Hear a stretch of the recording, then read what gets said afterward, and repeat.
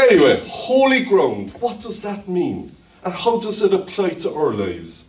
With the deepest of respect, with some religions, they take the concept of holy ground, and I don't know that it is hugely biblical. For some people, holy ground is where it is blessed or consecrated, and then it's holy forever unless it's deconsecrated. We don't really see that in the Bible.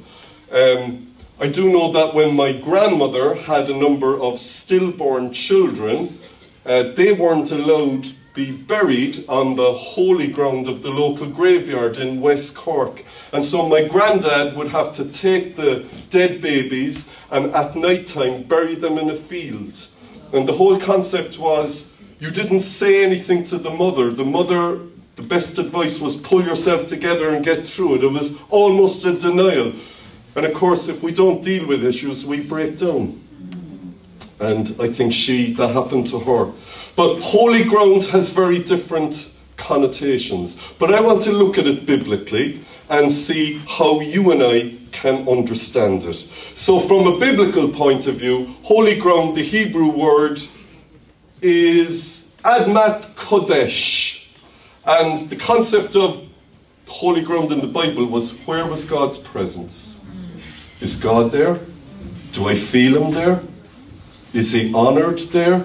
It can be a church building, it can be a cathedral, or it could be a mountain, or it could be a tent. But it's somewhere where God is present, and you know that, and he's respected, and he's worshipped. So it's a big thing in Judaism, and parallel to it is the whole concept of Yaheth, which is the Hebrew word for going barefoot. There was something about holy ground and going barefoot. And that's what I want to look at today. And if you're comfortable with it, you don't have to. Maybe you feel you can take off your shoes and stand before God here today for God to do something wonderful in the coming weeks and months. Amen? Amen. But that's not a pressure, that's just an invitation for those who would like to do it. It's not to make anyone uncomfortable.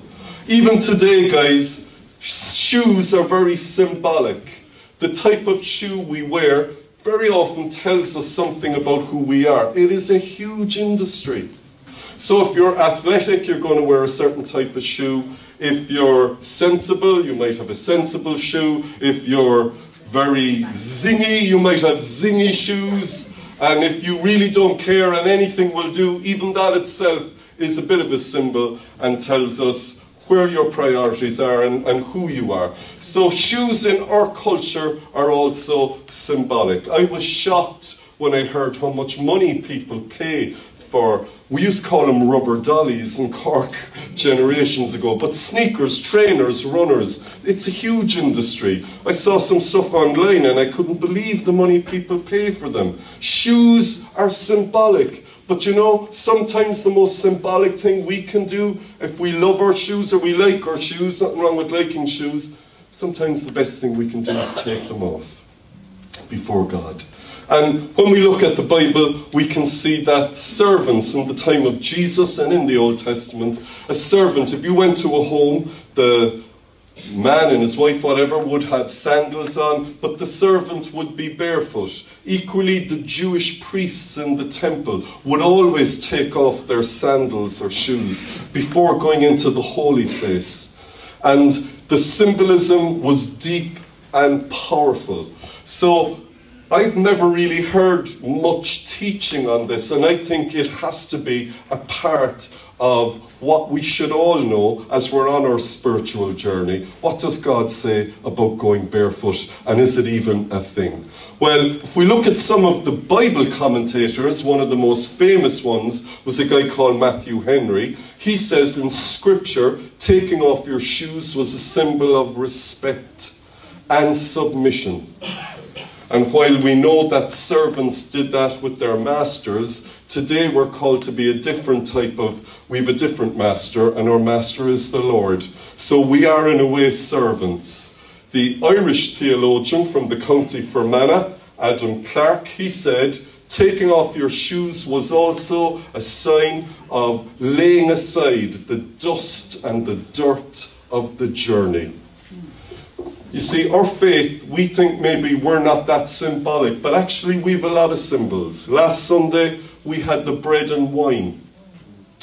Now, while we don't believe it's the actual body and blood of Jesus, we do believe it's a symbol to help us remember. Equally, a couple of weeks earlier, we had, whatever it was, 15, 16 people in our spring water baptisms by immersion in the courtyard. And again, that was a symbol of the old life being buried and the new life coming up out of the water. It's the same with washing of feet, and I could go on and on. The anointing of oil, the lifting of hands. Our faith has a lot of symbols, and the symbols is for us. It helps you and me to get a deeper understanding, and it makes it a bit more real in our experience. So we're just going to look at two of many examples in the Bible where people took off their shoes before God. And I pray, Lord, that your Holy Spirit would move here now, and that every man and woman listening, here in the hall, upstairs in the atrium, online, I pray, oh God, that our hearts would be open for your word. Lord, if anything comes from me, let it be soon forgotten. But whatever is from you, let it stay forever in our hearts. In Jesus' name, amen. Amen. A hero in the Bible was a man called Moses. Most of you heard of him. He's famous for being on Mount Sinai and getting the 10 Commandments. But before it was known as Mount Sinai, it used to be known as Mount Horeb, in a quite desolate place. And this was Moses' experience there. Some of you will know this account very well, and for others this may be new. But let's just see it on the screen.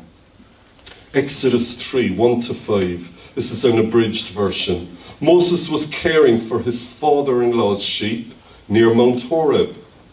Then the Lord appeared to him in a burning bush.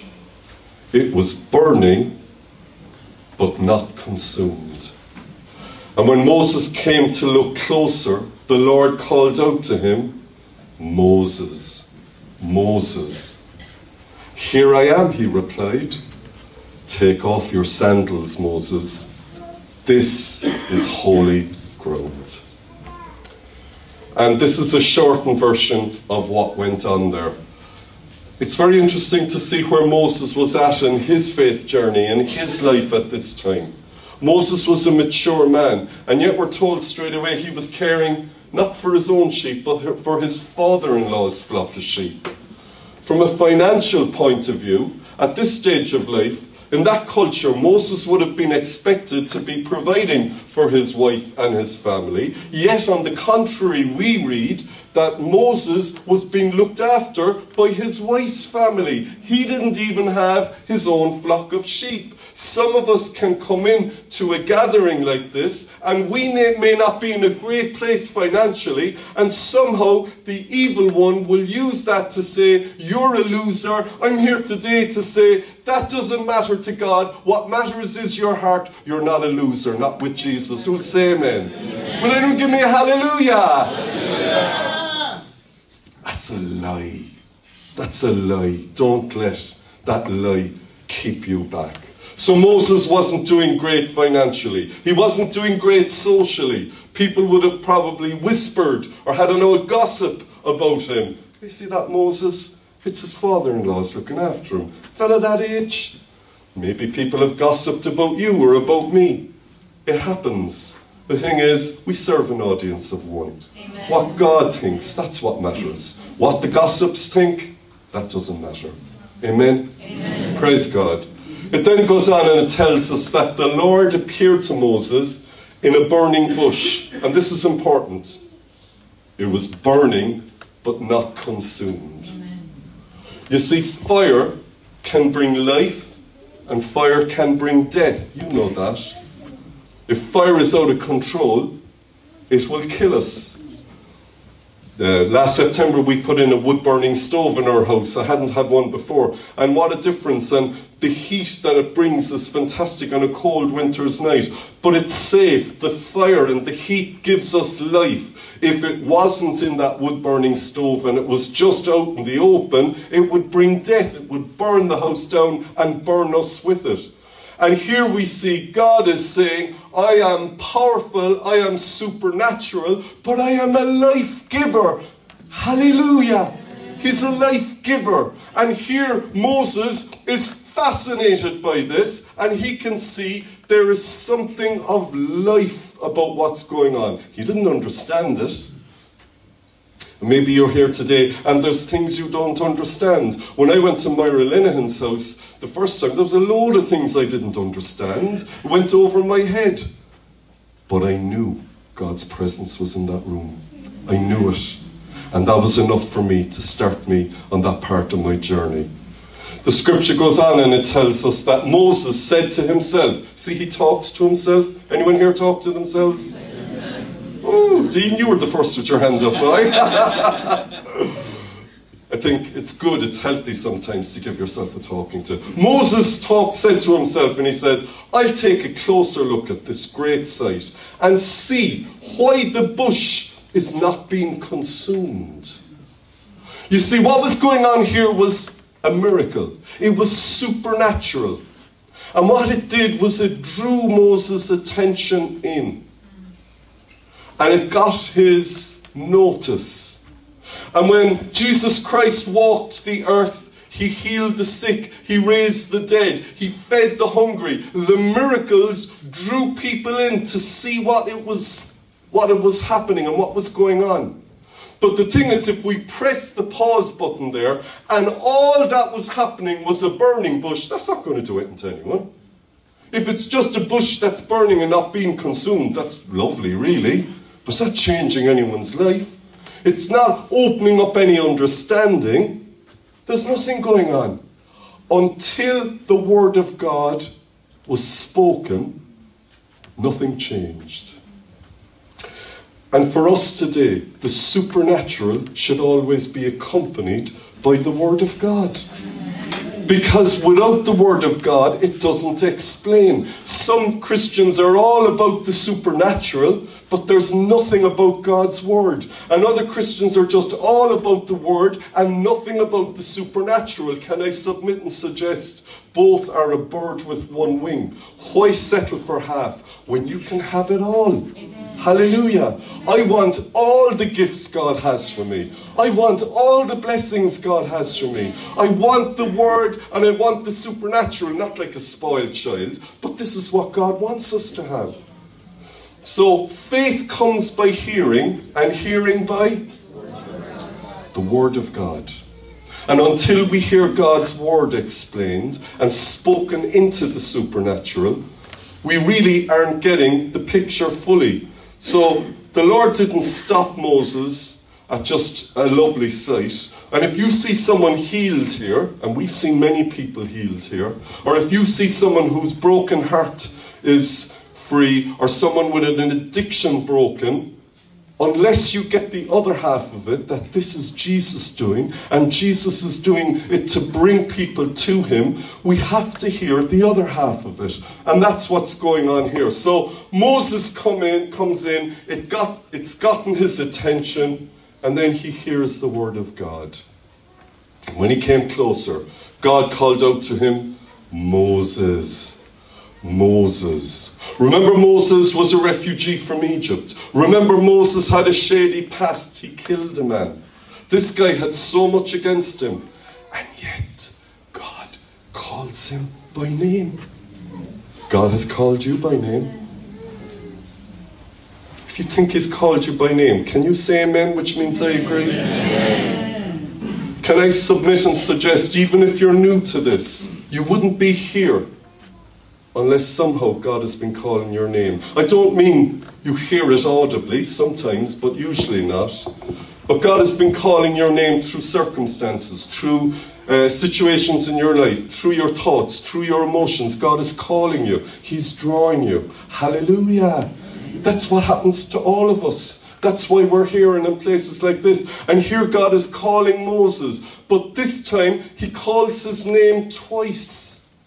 And this is significant, because if God calls your name or my name twice, it's a sign something important is being shared, something powerful is happening, and we need to hear it. And he says, Moses, Moses. Look at the Bible. Abraham, Abraham. And that's in Genesis 22. Samuel, Samuel. Martha, Martha. Simon, Simon. Saul, Saul. Again and again. At important junctions and moments in your life, in my life, God will call our name twice.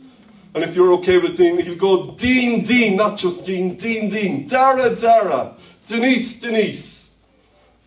Gurnet, Gurnet. He'll call our name twice. And when he does, we should always be sensitive, but wow, something important is happening. And this was really important because Moses was going to go on to deliver and lead all of the Israelites out of slavery. But before the great deliverance, before the miracle, before the great work, Moses was called to take off his shoes. Take off your sandals. The place you're standing on is holy ground. And that's verse 5. And this is God speaking.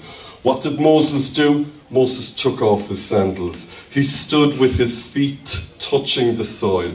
And Moses honored God. Moses submitted to the word of God. And even though Moses did not want to do what God asked him to do, God asked him and he said, I'm raising you up and you're going to deliver millions of people out of slavery. And Moses said, I got a stutter. And God has a solution. And then Moses said, Lord, would you send someone else? I remember saying that to God. I didn't want to be a pastor. I wanted a nice, easy life. Hallelujah. Sometimes it's not about having an easy life. Sometimes it's about putting your life into something that will last forever. Amen? There's nothing wrong with our careers. There's nothing wrong with houses and cars and all of that. But you know what? They're all going to pass away. But the word of God will live forever. Hallelujah. So we sow into that which will live forever. And Moses took off his shoes and God used him greatly with all of the miracles and leading those people out of the slavery of Egypt. But it began with him taking off his shoes on holy ground. And that place no one really knows exactly where it was. That doesn't matter. For that moment, it was holy ground. And he took off his shoes and honoured God.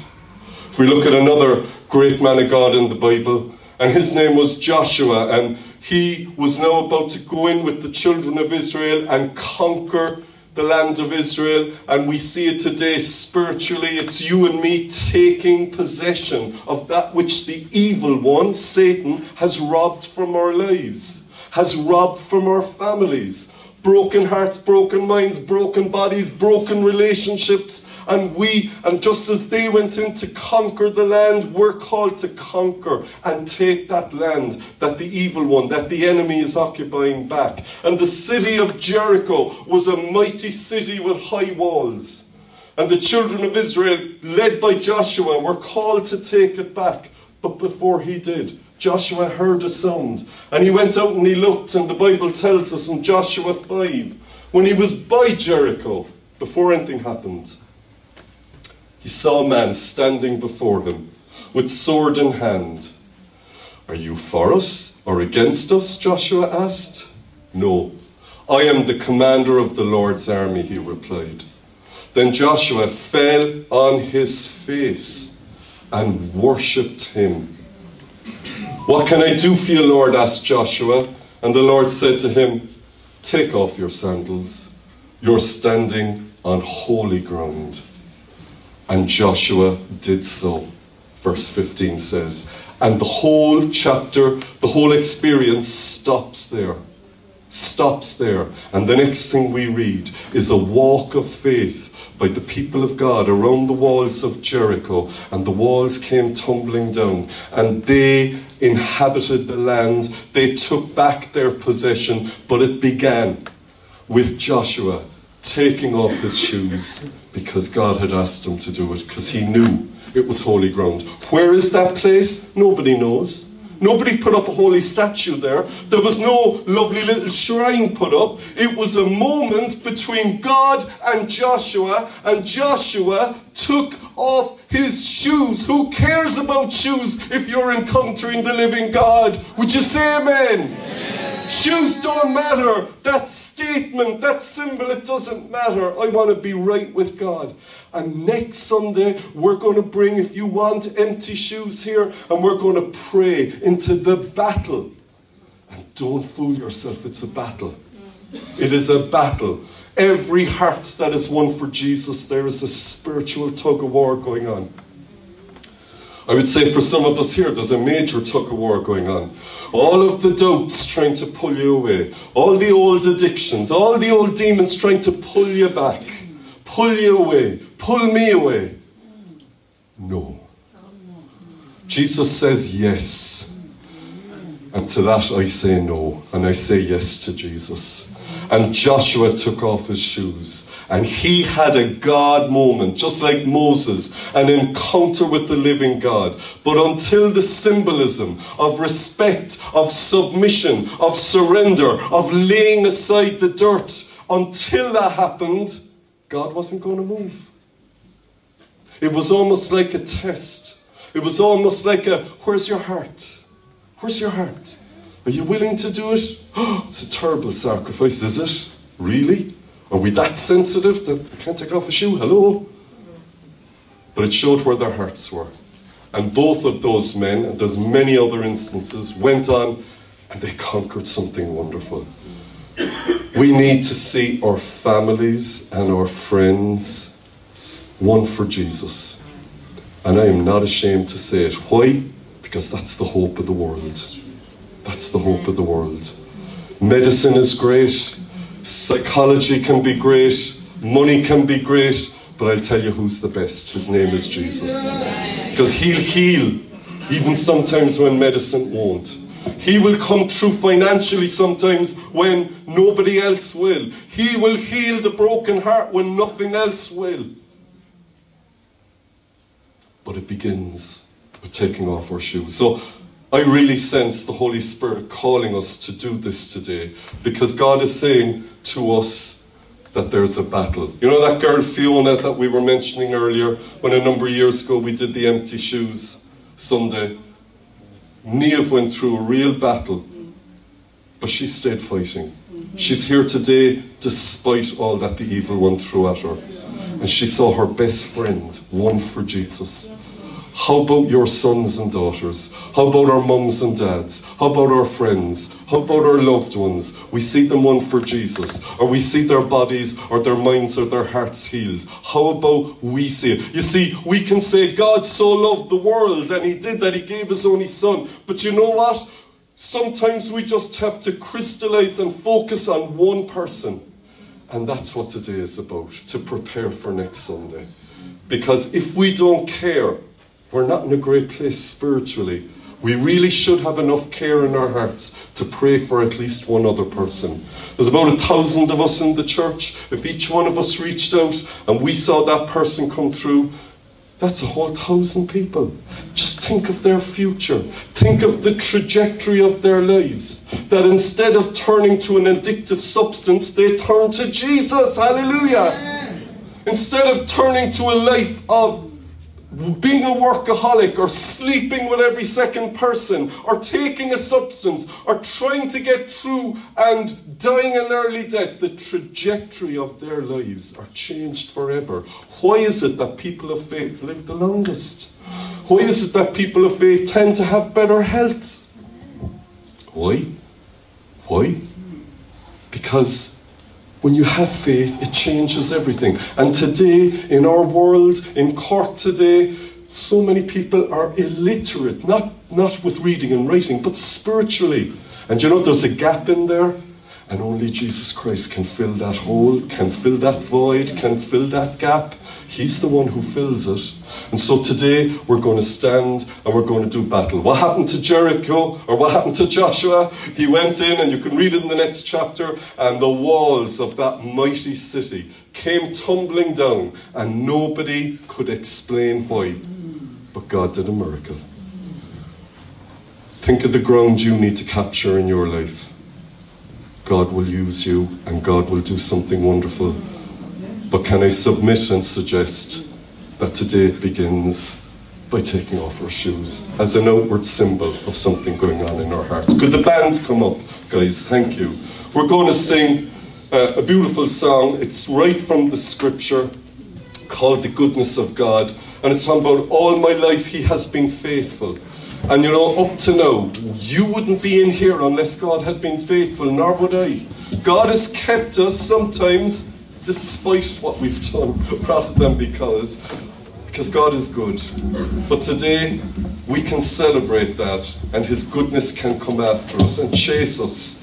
But it begins with us doing this. So could you stand? Let's join together. We're going to sing a beautiful song in just a moment. But can I say as well, I'm also going to do a prayer. And the prayer is called the Prayer of Salvation. And this is a prayer for anyone here who has never known what it is to be born again in a real way. Or perhaps you've drifted from God and you just want to come back to him. And so we're going to give you the opportunity in just a moment as well. And in just a moment we'll throw up that slide again. But let's just sing and then we'll pray. All my life you have been faithful. Hallelujah. All my life you have been so good. With every breath that I am able, I will sing of the goodness of God. All my life you have been faithful. All my life you have been so good. With every breath that I am able, I will sing of the goodness of God. Your goodness is running after me. Your goodness is running after me. My life's laid out, I surrender now. I give you everything. Your goodness is running after me. Can we throw up the salvation prayer? I'm going to ask everyone to close their eyes for a moment, on stage and off stage. And all I can see are shadows here. But if you've never done this before, or if you want to come back to God with every eye closed, could you lift up a hand just so we know we're not speaking into the air? Okay.